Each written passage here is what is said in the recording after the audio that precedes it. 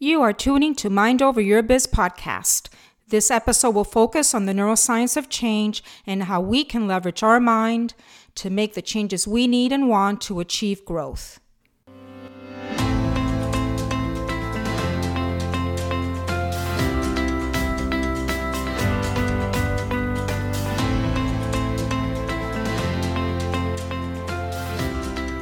Hello, everyone, and welcome to Mind Over Your Biz podcast, where we go beyond the numbers and focus on people. Whether you are a solopreneur, small business owner, or someone who is looking to achieve your personal and professional goals, this podcast is for you. Each episode will provide you with strategies to help maximize your potential and shift your mindset. I'm Dr. Maria, business coach, neuroscientist, and your host of Mind Over Your Biz podcast.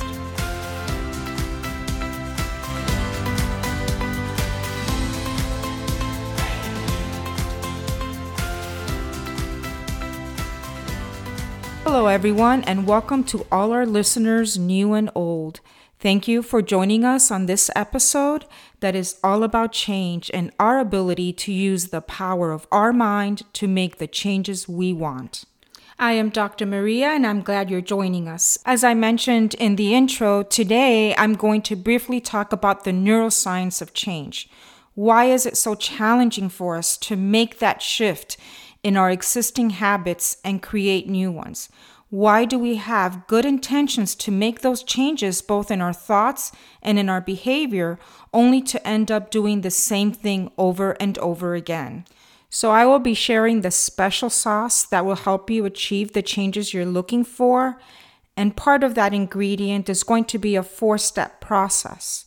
Keep in mind, as leaders in our community and in our business, we cannot help others make those changes that we need them to make at the organizational level if we ourselves are challenged by it.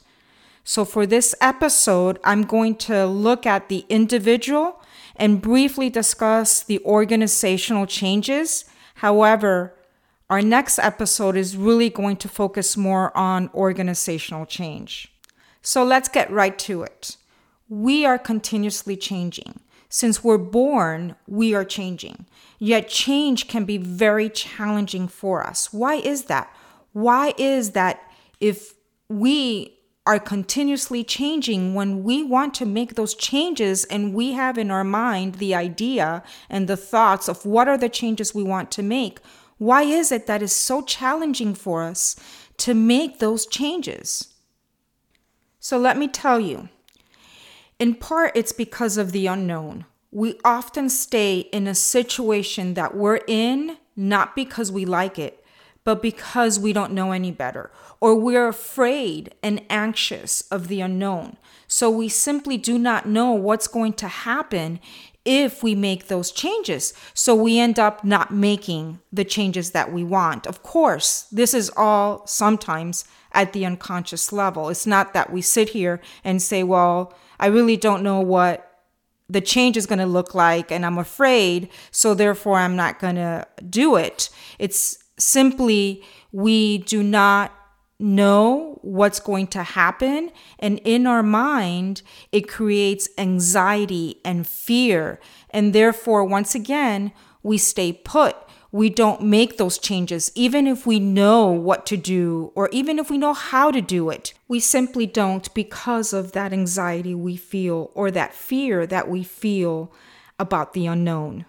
So at the brain and mind level, change can be painful. We need to start looking at what happens in our brain and in our mind that causes that pain that prevents us from making those changes. To get a better understanding of why this happens, I want you to start thinking about your brain as a web of connections. And those connections are based on what we've learned and our experiences through our life. And some of the connections that we have made are weak connections, where other connections that we've made are stronger. And those connections, those strong connections, we can think of them as habits. things that we do or think that we really don't put much thought into it. And for the most part, when we are looking to make behavioral changes, we're really talking about, not all the time, but most of the time, we're really talking about those connections, those strong connections, sometimes habits, that we realize that, hey, this is not working for us. We need to change this because it's simply not serving me anymore. So we have a plan on what and how we want to implement the change we're thinking about. But these thoughts and idea are weak connections because they're new connections that we want to incorporate to our existing pattern of thinking and behavior. But these new connections are inconsistent with the existing information already stored in our mind. So when we try to incorporate it into the web of synapses that I previously talked about, our mind perceives the difference, and there's an increase or a strong firing of neurons that takes place in the area of the brain that is connected to our emotion, particularly the area of the brain that is the fear center within our brain.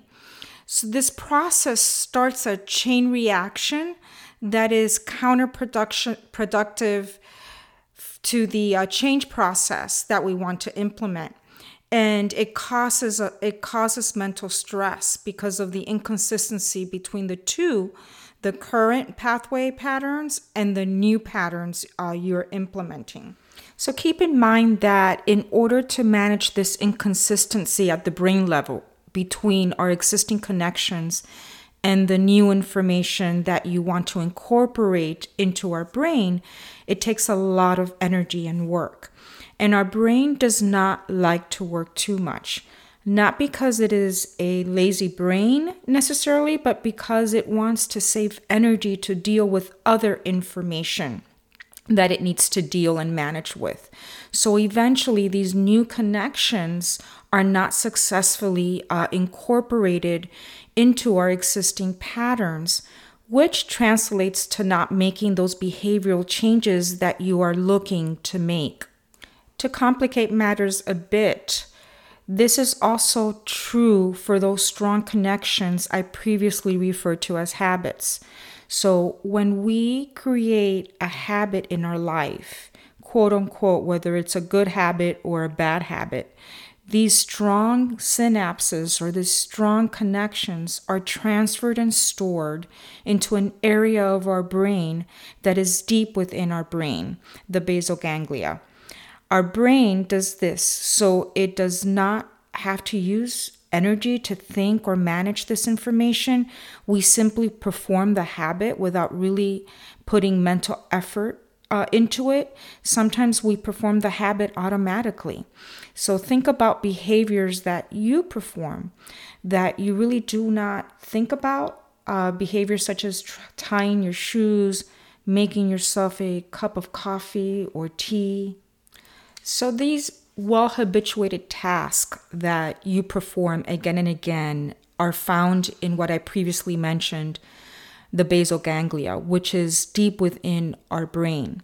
And the basal ganglia utilizes significantly less energy than our prefrontal cortex, which is the area where we make conscious decisions, where we process information to make conscious decision. That's the area of the brain which is responsible for our impulse control, the area of our brain which is responsible for planning and decision making. So moving these habitual tasks out of the basal ganglia or out of the area of the basal ganglia into our consciousness, into our prefrontal lobe can be challenging, and then keeping them in consciousness for a long period of time so we can break the habitual task that we've created can be exhausting to us. It can be exhausting to our mind. So what happens oftentimes is that we're able to do it. We're able to make that shift, to bring our habits into our consciousness so we can make a change. But we have a hard time keeping it there for long enough, for long periods, to make the change that we want to make. So because it is mentally exhausting and it requires a lot of energy from our brain to keep it in our consciousness, we tend to revert back to the habit. Now, let me be clear, these changes are not impossible to make.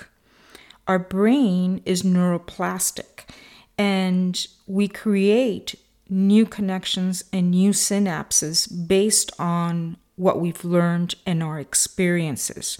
So it's not impossible to take those habits and change them and create new habits because our brain is neuroplastic.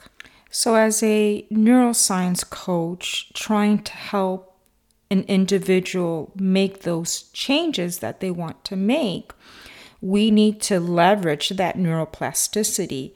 And in part is being able to bring those habits, those unconscious behaviors, those automatic behaviors that we engage in into consciousness and keeping them there long enough for new connections to be made that are strong enough that will create a new habit. So this leads me to how we can make those changes, how you can make those changes that you want to make. Well, first, we need to understand that every neural connection, every connection that I have been talking about has a psychological pattern. And what does that exactly mean? Well, it means that there is what we call a quote-unquote habit loop, which is made up of a 3-part process. The first part of that process is that there is a trigger, or what we can refer to as a cue, that tells our brain that we can go into an automatic response. In other words, it allows our brain to start that habit, that automatic response. Once our mind, our brain is triggered with that cue to start that behavior, takes us to the second step of the process in which we engage in that behavior. In other words, we start the routine, the habit that was cued. The third step to that process comes after we perform the behavior. And that step is the reward. So we receive some kind of reward for that automatic behavior, that habit that just unfolded. What happens oftentimes is that we are not aware of what the cue is, what is cueing that habit. And we also are not aware of what reward we're getting from continuing to perform those behaviors. So an important goal for coaching, for example, is to help clients become aware, bring those cues to consciousness so they can start managing those cues and changing those cues or implementing a new cue.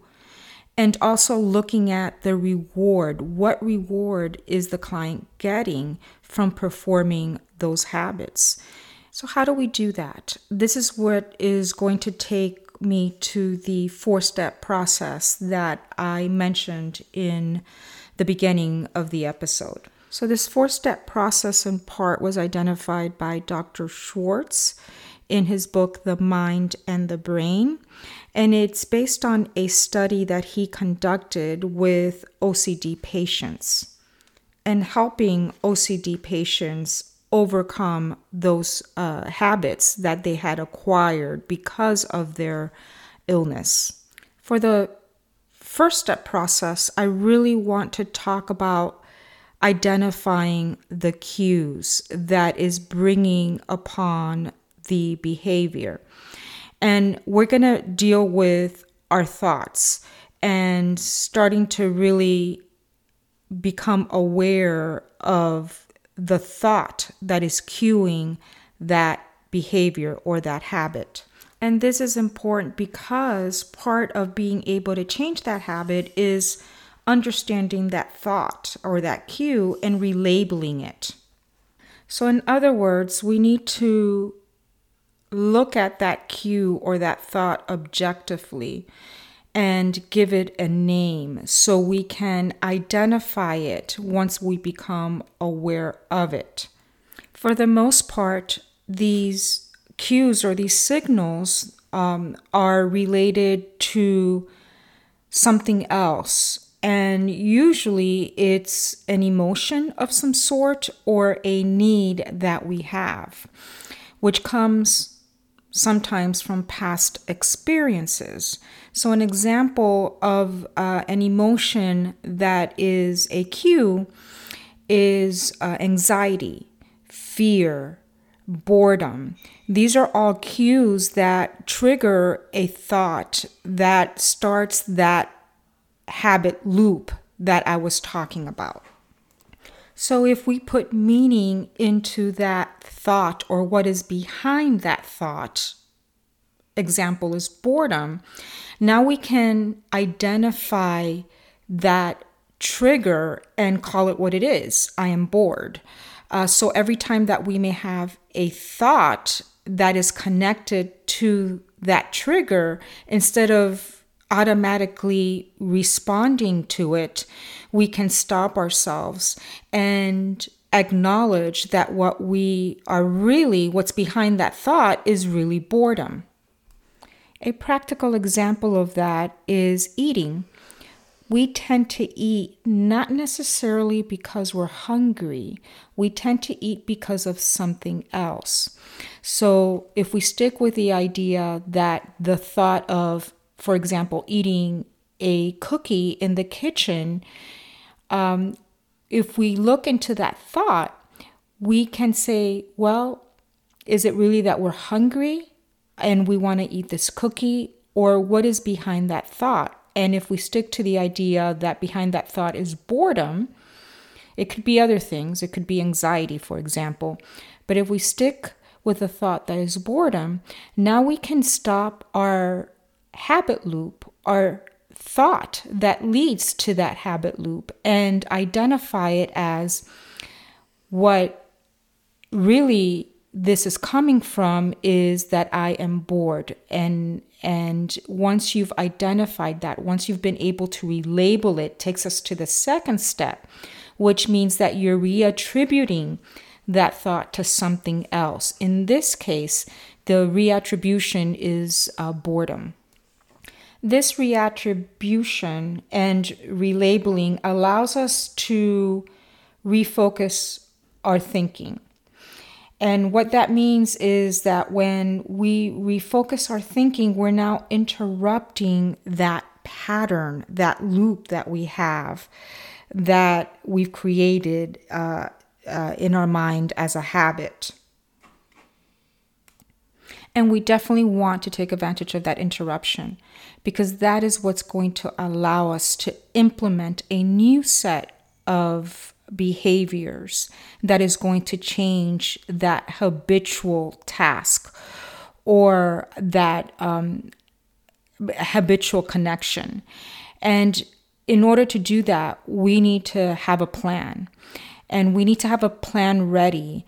So when we do make that interruption, we're able to implement that plan instead of the habit that we are used to doing.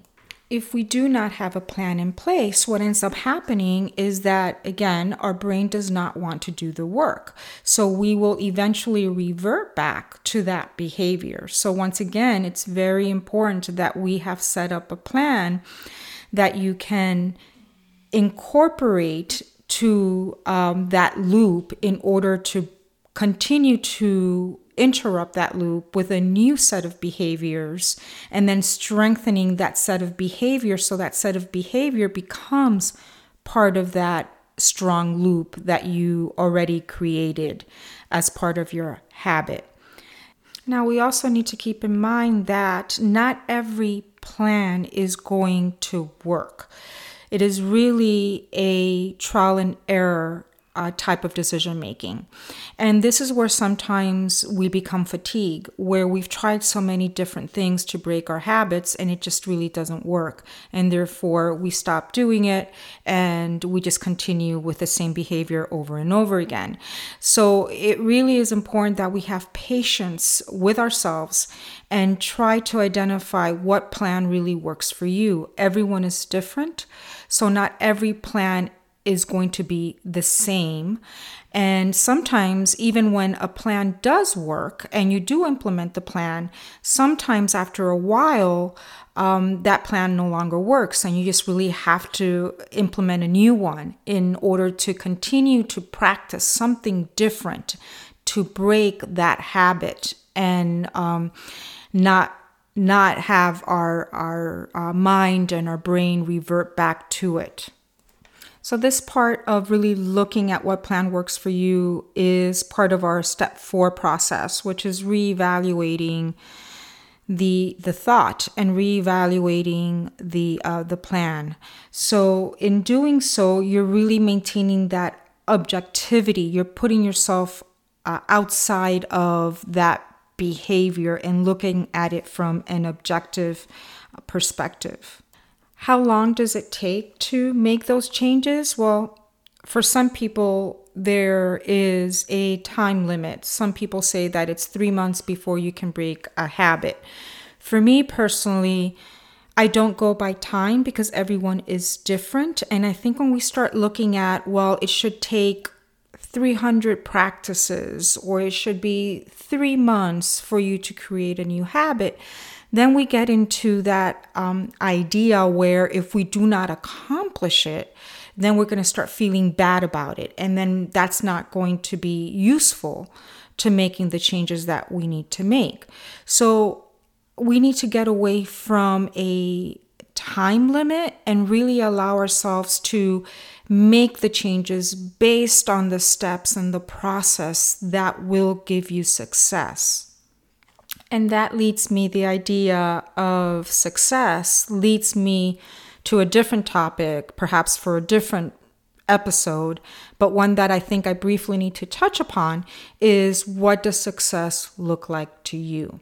So you have to have a clear goal, a measurable goal that you can say, I have achieved this. And that goal has to be reasonable. Because if it is not reasonable, you're definitely just setting yourself up for quote unquote failure or non-successes. So taking this idea from the individual to a company or an organization, you can kind of see how it applies. Organizations are made up of people, and people are individuals. So what ends up happening is that at the organizational level, organizations often have different behaviors, and those behaviors are set by the employees who work for the organization. And once those behaviors are set, they oftentimes become habits within an organization. And an example of that is organizational culture. A lot of the organizational culture is based on habits that have been established by employees. And once those habits are created within an organization, it's challenging to change. And therefore, we can say that changing an organizational's culture can be challenging. So how do we do that? How do we go about changing an organizational culture? Well, we have to start looking at every individual and the habits and the behaviors of every individual to start really breaking down those habits and implementing a new set of rules, a new set of processes that can interfere with the current behaviors and start establishing new behaviors that are more productive within an organization. Another example of where this happens at the organizational level is from the consumer point of view. Consumers also have habits, and an organization's ability to really look into consumer habits can help with the effectiveness of that organization, or the ability for that organization to increase their bottom line, increase their sales, and increase their ability to grow as an organization. With that said, I don't want to go too much into organizational change because, like I mentioned at the beginning of the episode, this is a topic that I'm going to discuss in our next episode, organizational changes and how we can make those changes in our organization so we can become more profitable and grow as an organization. So I want to thank all our listeners for joining us today. I hope that you were able to take something away from this episode that can help you make those changes that you want, both in your personal life as well as in your business. I am also very involved in social media, so you can definitely follow me at MD Consulting Company, Facebook, Instagram, and LinkedIn. My website, if you want to check us out, is www.mdconsultingcompany.com. I am Dr. Maria from Mind Over Your Biz podcast. And again, thank you for joining us and hope to see you soon. Have a great day.